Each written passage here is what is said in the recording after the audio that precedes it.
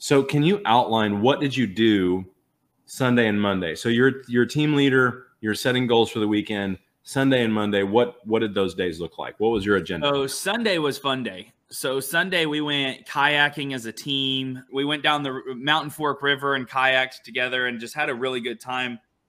The evening before we hung out, we cooked dinner together, and just that was way more of the team building process. And just, man, like you're in relationship with these people on a daily basis. And sometimes it's nice to see it outside of just this work. Then Monday morning, woke up, I had an 8 a.m. workout. We cooked breakfast about 8:45. We were working on 9:30 is when we started our goal setting. And so from 9:30 to about 12:15 was focus on your personal goals and goal setting. And so